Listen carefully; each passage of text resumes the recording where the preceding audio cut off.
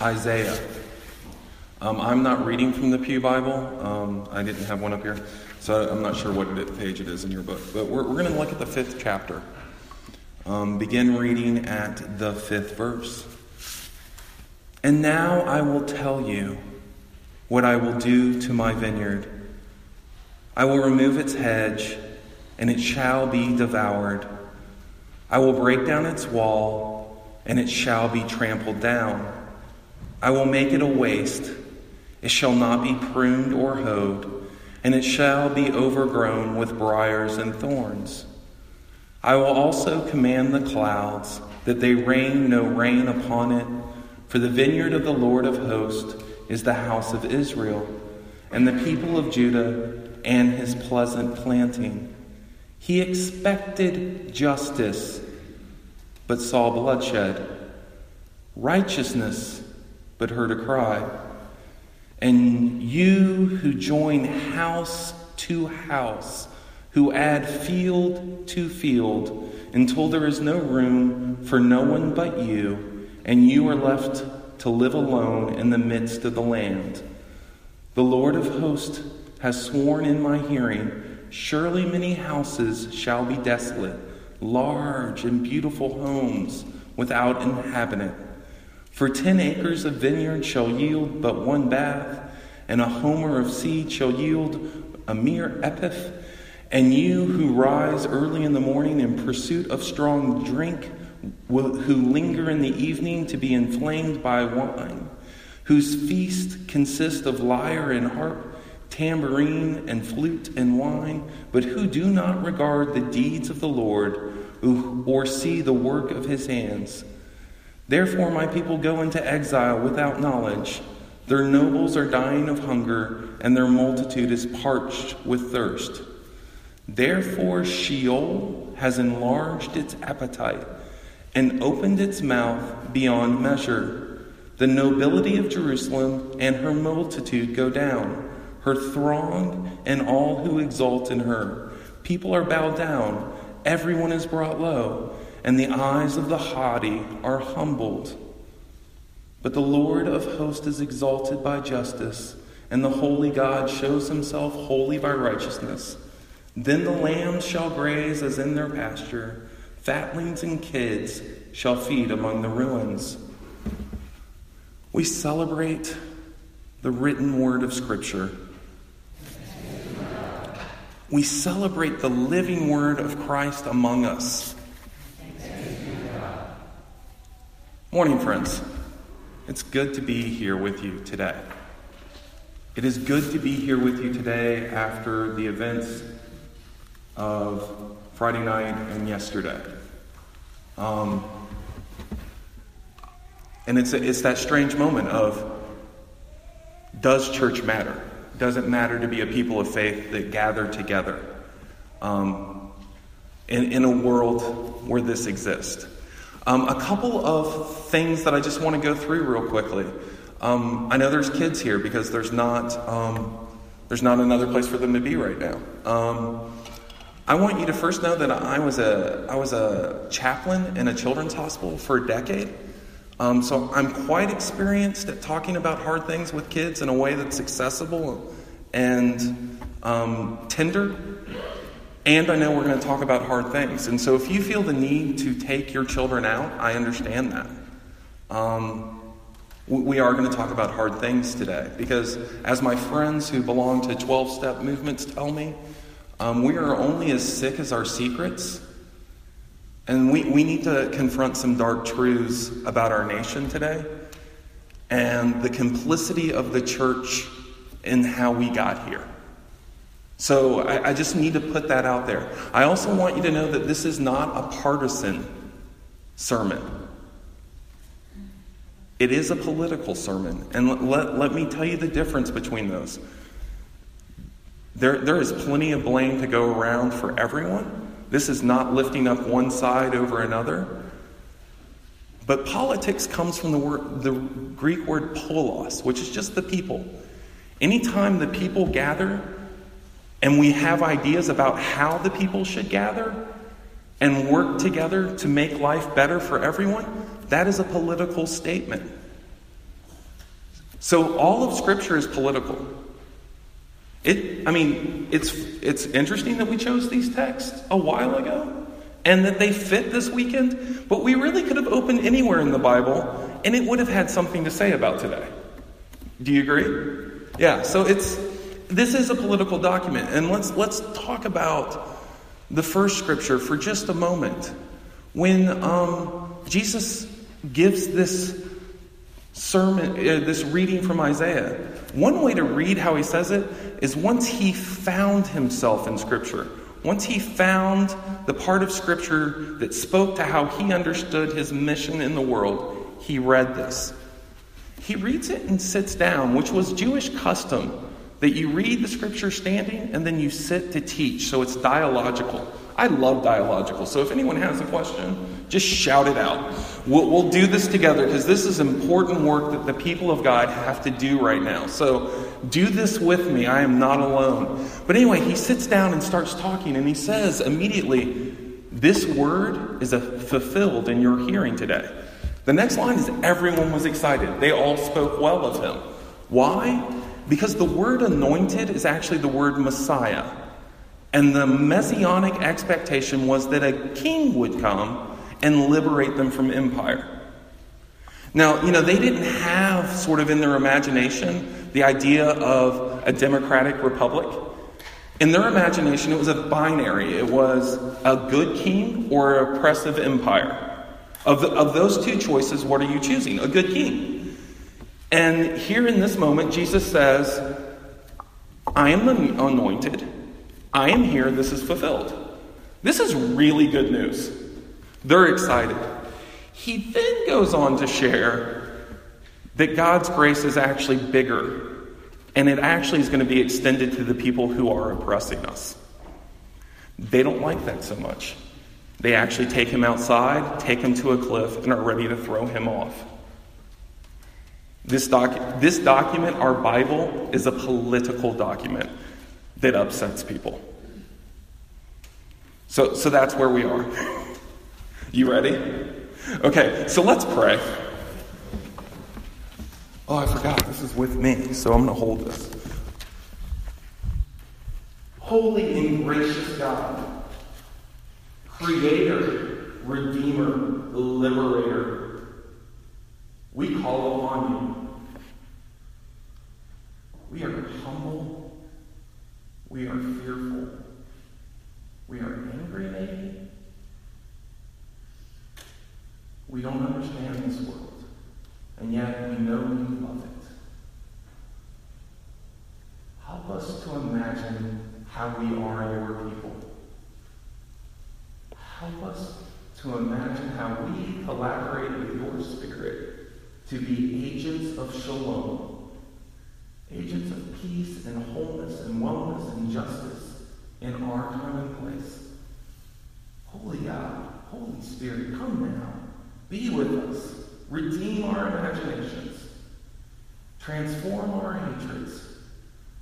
Extend our ability to love beyond what we think is possible. It is in the name of Jesus, the Anointed One, we pray. Amen. So I chose this passage, and Joanna and I were laughing. It was one of the favorite passages of a former professor at SFTS. He coined this word that is just like way too long. Marvin Chaney talked about latifundalization. I'm not even going to make you say that with me. But he came up with that term because he was working at that time with a lot of clergy folks in Latin America who hadn't had a lot of formal theological education. And so he was helping them see deeper into the Bible. And what was interesting for him is because they were working the land, because they were farmers. And the Bible is so much about agricultural understanding of the world. He ended up saying, oh yeah, they taught me the Bible far more than I taught them. And in that time in Latin America, there would be these large plantations, latifundi. And then they would, have sharecroppers, and then these people would get further into debt, and they'd buy up their land. And so their latifundi were becoming larger and larger. And so people were becoming poorer and poorer. And so he coined this term latifundalization. And then he looked in Isaiah and he's like, wait, this has been going on since the 8th century BCE. This problem has existed for 3,000 years. This housing crisis that we're currently experiencing is nothing new. On Wednesday, I was over at San Rafael Catholic Church in San Rafael, and there was this whole summit on how do we do renters protection? Because right now, I could be evicted from my apartment without cause. They could come to me and say, you know what, we're going to increase your rent $1,000 a month. That is Marin County right now. And it really only takes something like that or some other hiccup, like, your engine doesn't explode and now you can't get to work. Any one of those things, and you are now forced to live outdoors. I am the interim director of Marin Interfaith Street Chaplaincy. It is my honor to work, to have my friends who live outdoors. They are teaching Scripture in new ways. I get to hang out. I welcome you to come hang out with us. We're in your sister Sidling congregation over in First Christ San Rafael. Every Tuesday at 5, we gather, we do some spiritual rituals, and then we have a meal together. Doesn't that kind of sound like church? And part of what we do together is we just sit. Think about if you live outdoors and are constantly being pushed to other places. You have no home. You have no place to sit. So we sit together just so that we get still long enough in ourselves that we come back to home in our hearts, in our minds, and in our bodies, so that we can experience peace, so that we can reimagine hope for ourselves. So I welcome you. Come any Tuesday night. That'd be great. Because the biggest thing I think we can do at this point in time around the housing crisis is to know one another. Once this stops being an issue and it becomes people, and these people are your friends, you will want to do something different. I firmly believe that. So that actually was my whole point in being here, and that was going to be the sermon. And then something happened this weekend, and so now we're going to do a different sermon. So Friday night, so for those who don't know, in Charlottesville, they were removing a Robert E. Lee statue. That is happening throughout the South right now, where statues memorializing Confederate figures are now being taken down because they realize, wait, this is kind of weird. Why are we honoring people for basically committing treason against our country who lost the war 150 years ago? Why are we still honoring that when it actually are images that strike fear in some of our fellow citizens? When these images are the very images that groups like the Ku Klux Klan celebrate. Why are we lifting these up for honor? And some people are like, oh, you're just trying to erase our history and heritage. In most cases, these statues are being moved to museums. This is not to forget history. It is to recognize the place for history. This is history that we learn from, that we hope and pray we don't repeat. It is not history we honor. And so that's happening. It happened in New Orleans. It's happening in Charlottesville, Virginia. And several groups, really ringly by Richard Spencer, if it's a name you don't know, it's not worth knowing him, and David Duke, I imagine you know that name. And they reached out to all these various white supremacist hate groups and said, let's unite the right to protest the removal of the statue.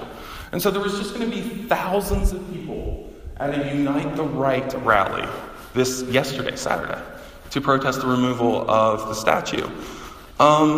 Several clergy.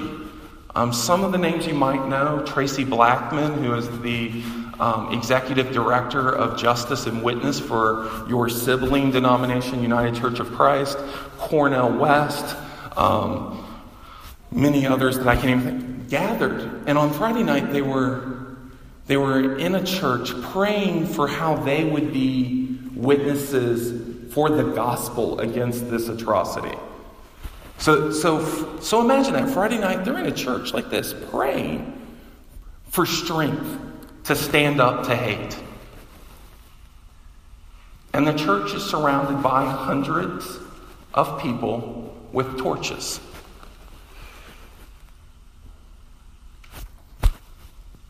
In 2017.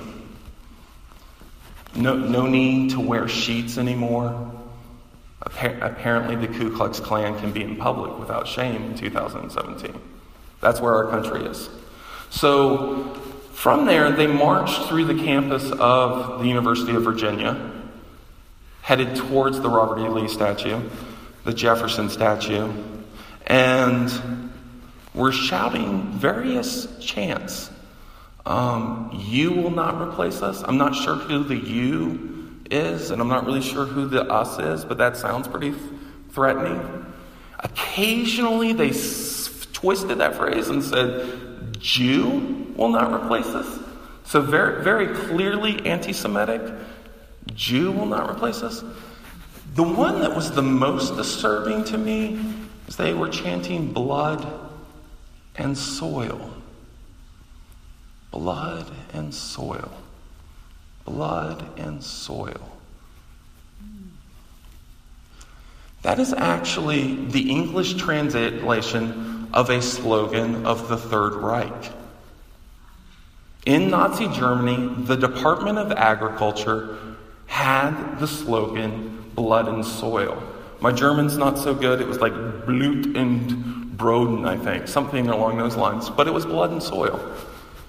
They were deliberately chanting a slogan of Nazi Germany. The interesting or sad or whatever tragic understanding of that blood and soil thing of the Department of Agriculture was it was conjuring up this old Germanic spiritualism of this idea of that there was a pure German race who had emerged from the soil, and this soil was mystically theirs and belonged to no one else. And it was really lifting up the idea of the farmer, which is not a bad thing to lift up the farmer, but it was intentionally lifting up the farmer to ostracize the immigrants that were moving into urban settings, who were frequently Jewish. It's an intentionally xenophobic phrase that they were chanting. Now, what's interesting is Scripture really does understand the importance of blood and soil. I don't know if you noticed in that passage, both those words were there. Blood and soil. These are important words. These are death-dealing words or life-giving words. And so as people of faith, we need to figure out which they are and how we're using them and how we help one another and the wider world realize that blood and soil are really important, and how do we do that well? So let's begin with the very beginning. Genesis. God bends down in the clay, the soil, and shapes the first human creature, and then breathes into it. We are deeply connected to the soil. How many times have you not been actually attached, like feet on the ground?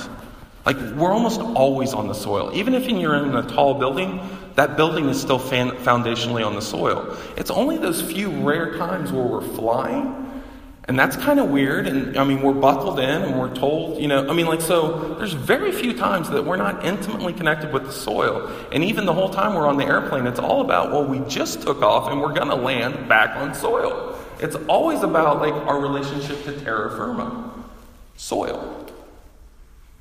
Right? So it's always soil. Furthermore, this image of blood.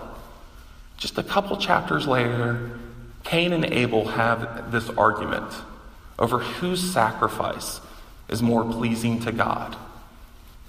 Basically, it's the first sort of religious war. It's the first murder. It's the first fratricide, but it's actually about religion. Imagine that. Who's doing religion better? It also lets you know that it's between a shepherd and a farmer. Well, both are farmers, but like agriculture, how we do agriculture. Are you tilling the land or are you grazing the land? It let us know that we were destined as humans to always be struggling with how do we share land. That all of our wars are either going to be about religion or about who gets land. And often both at the same time. That is the story of Scripture. It's a hard truth, but it's not like that we are condemned to that. We're just invited to confront that and then figure out how we do it better. Now, I've said, and I will continue to say, that the Bible is a political document. That does not mean it's univocal. It doesn't have one political thing going on in it. I'm sure you've had like really close atheist friends who have told you, well, the Bible can be used to support anything, as if that's reason to dismiss it. No, there were people of God who disagreed about what it meant to be the people of God. Have you had a session meeting where your good friend and you disagreed vehemently about how you were going to be the people of God? Like you looked at the budget, and budgets are moral documents, and so they do reflect how we are doing gospel in the world, and you disagreed. The people of God disagree. That's not new.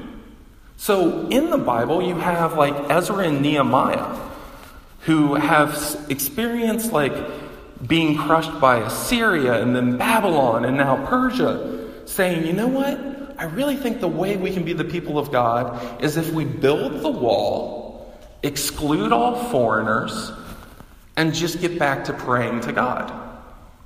I know that sounds familiar to right now, but I just want you to know that actually is in the Bible.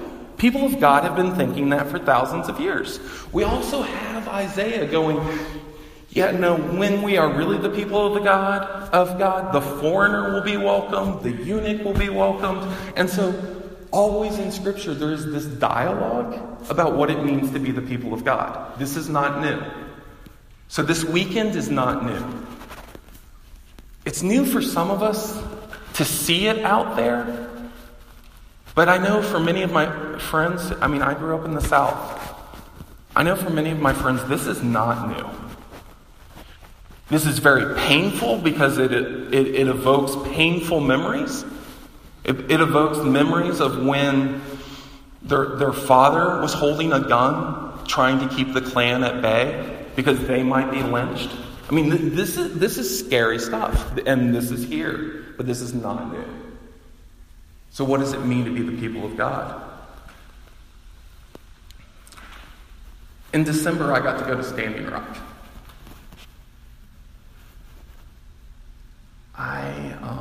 That experience is still transforming who I am. I went to Standing Rock. This time last year, I was following it in the news media. I was following how, this group of people, and it actually was started by young people. And so again, I want to speak to young people. This biggest civil rights movement of my lifetime. The Archbishop of the Episcopal Church USA, Michael Curry, called it the Selma of our generation.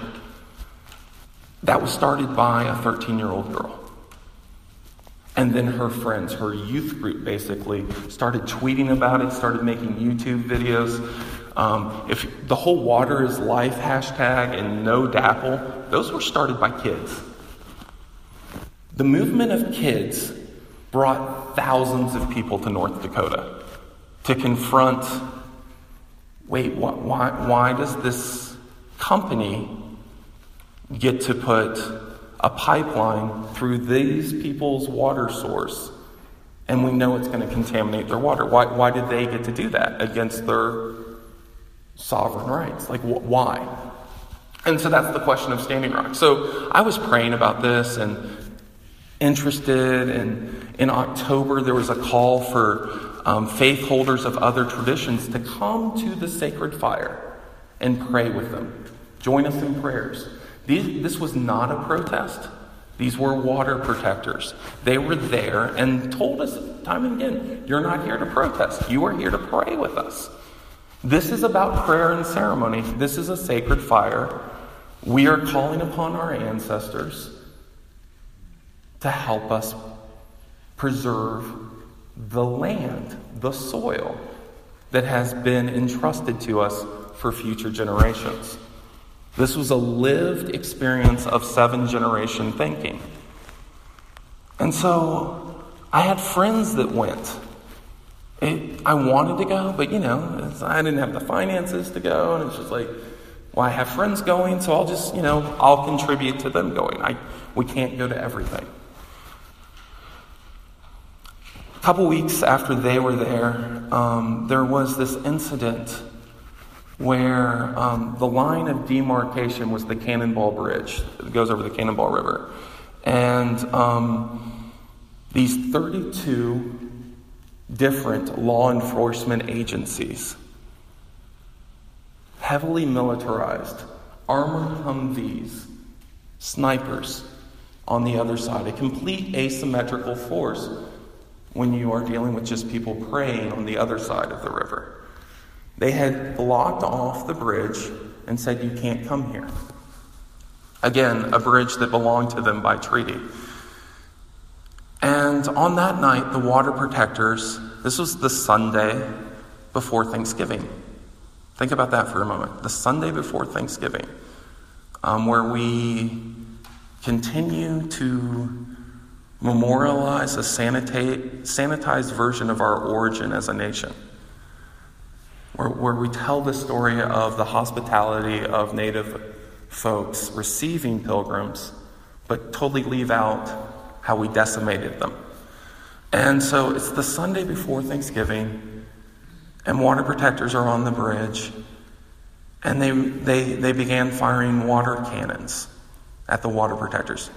Again, it is North Dakota, it is November, temperatures are below freezing. And they shot water cannons at human beings for 2 hours. That Friday, the day after Thanksgiving, the North Dakota governor declared that for safety reasons, camp would have to be cleared. And in truth, blizzards were coming. People would have died. But we could also just said for safety reasons, this pipeline couldn't be built. So, sure, safety is a concern, but that's not the only concern. It so happened that they were saying that this camp will have to be evacuated on December, I believe it was 4th or 5th, I can't really remember. And that happened to be the exact time that veterans were showing up to stand in solidarity with Standing Rock. Thousands of veterans were coming. Actually, by last count, we thought over 10,000 veterans were there. I met veterans from World War II and every conflict since. Which, by the way, we've always been at conflict at some point.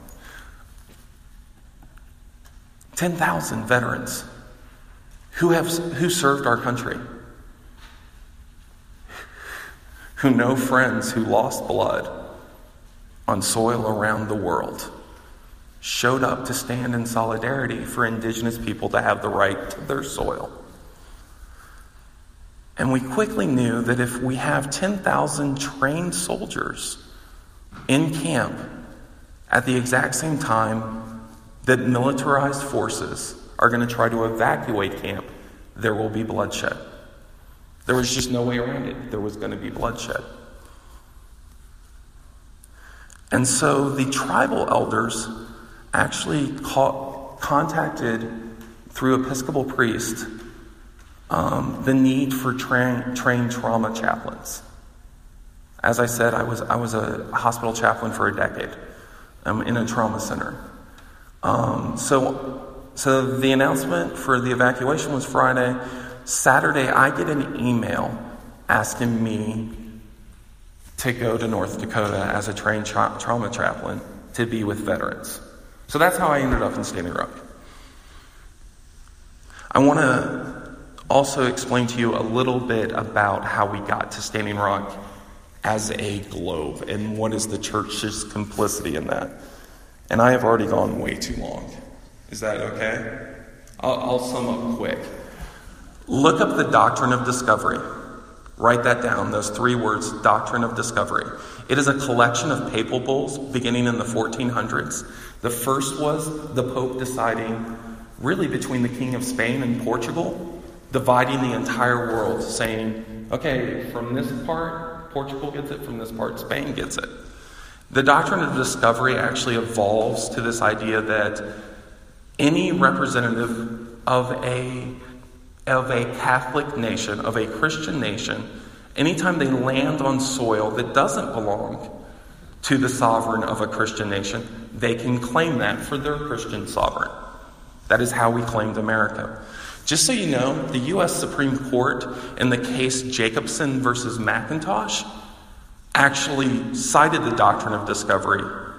And so the doctrine of discovery is actually part of U.S. law. That is how we continue to break treaties with indigenous people and take their land. Think about slavery. Think about African Americans working soil, blood, sweat, and tears in soil. When they were emancipated, what were they promised? 40 acres and a mule. Soil. Did they ever get it? No.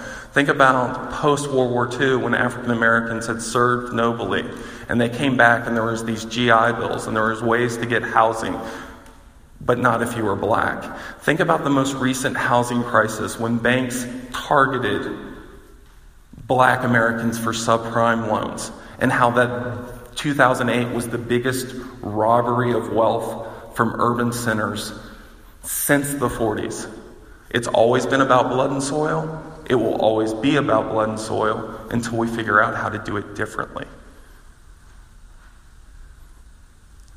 Cain and Abel, when God confronts Cain, he says, your brother's blood cries out to me for justice. In Revelation 10:6, the people are praying to God, hey God, how long are you going to listen to the cries from the blood of the martyrs and not do justice? The blood of our land is crying out for justice. And I want you to begin to imagine, what if every social problem is the fact that we're on soil that belong to other people and their blood is crying for justice? What if the opioid epidemic is people that are sensitive to those cries? They don't know what they mean, and so they have to anesthetize themselves to those cries. What if the greed and constant hunger of our nation that always wants a more of a house is all because they don't feel at home in their current house? What if all of it is about blood and soil?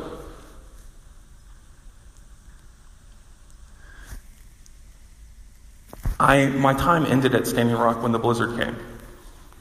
We once again were marching towards that bridge, thousands of us.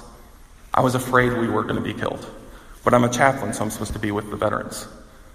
I honestly thought it was my last day on this earth. And the blizzard hit. Our prayers for Mini-Wachoni, water is life, water conspired with wind in a way that sent us indoors for our safety. And then that wind scattered the 25,000 people that were there around the world. The movement of Standing Rock, the movement to redeem blood and soil, is with you now. We are in that space. This is our time to be witnesses for truth, for hope, for justice, for the gospel, for the good news for the oppressed. Friends, this is our time and place. We have been entrusted with this moment to be agents of God's shalom. May it be so.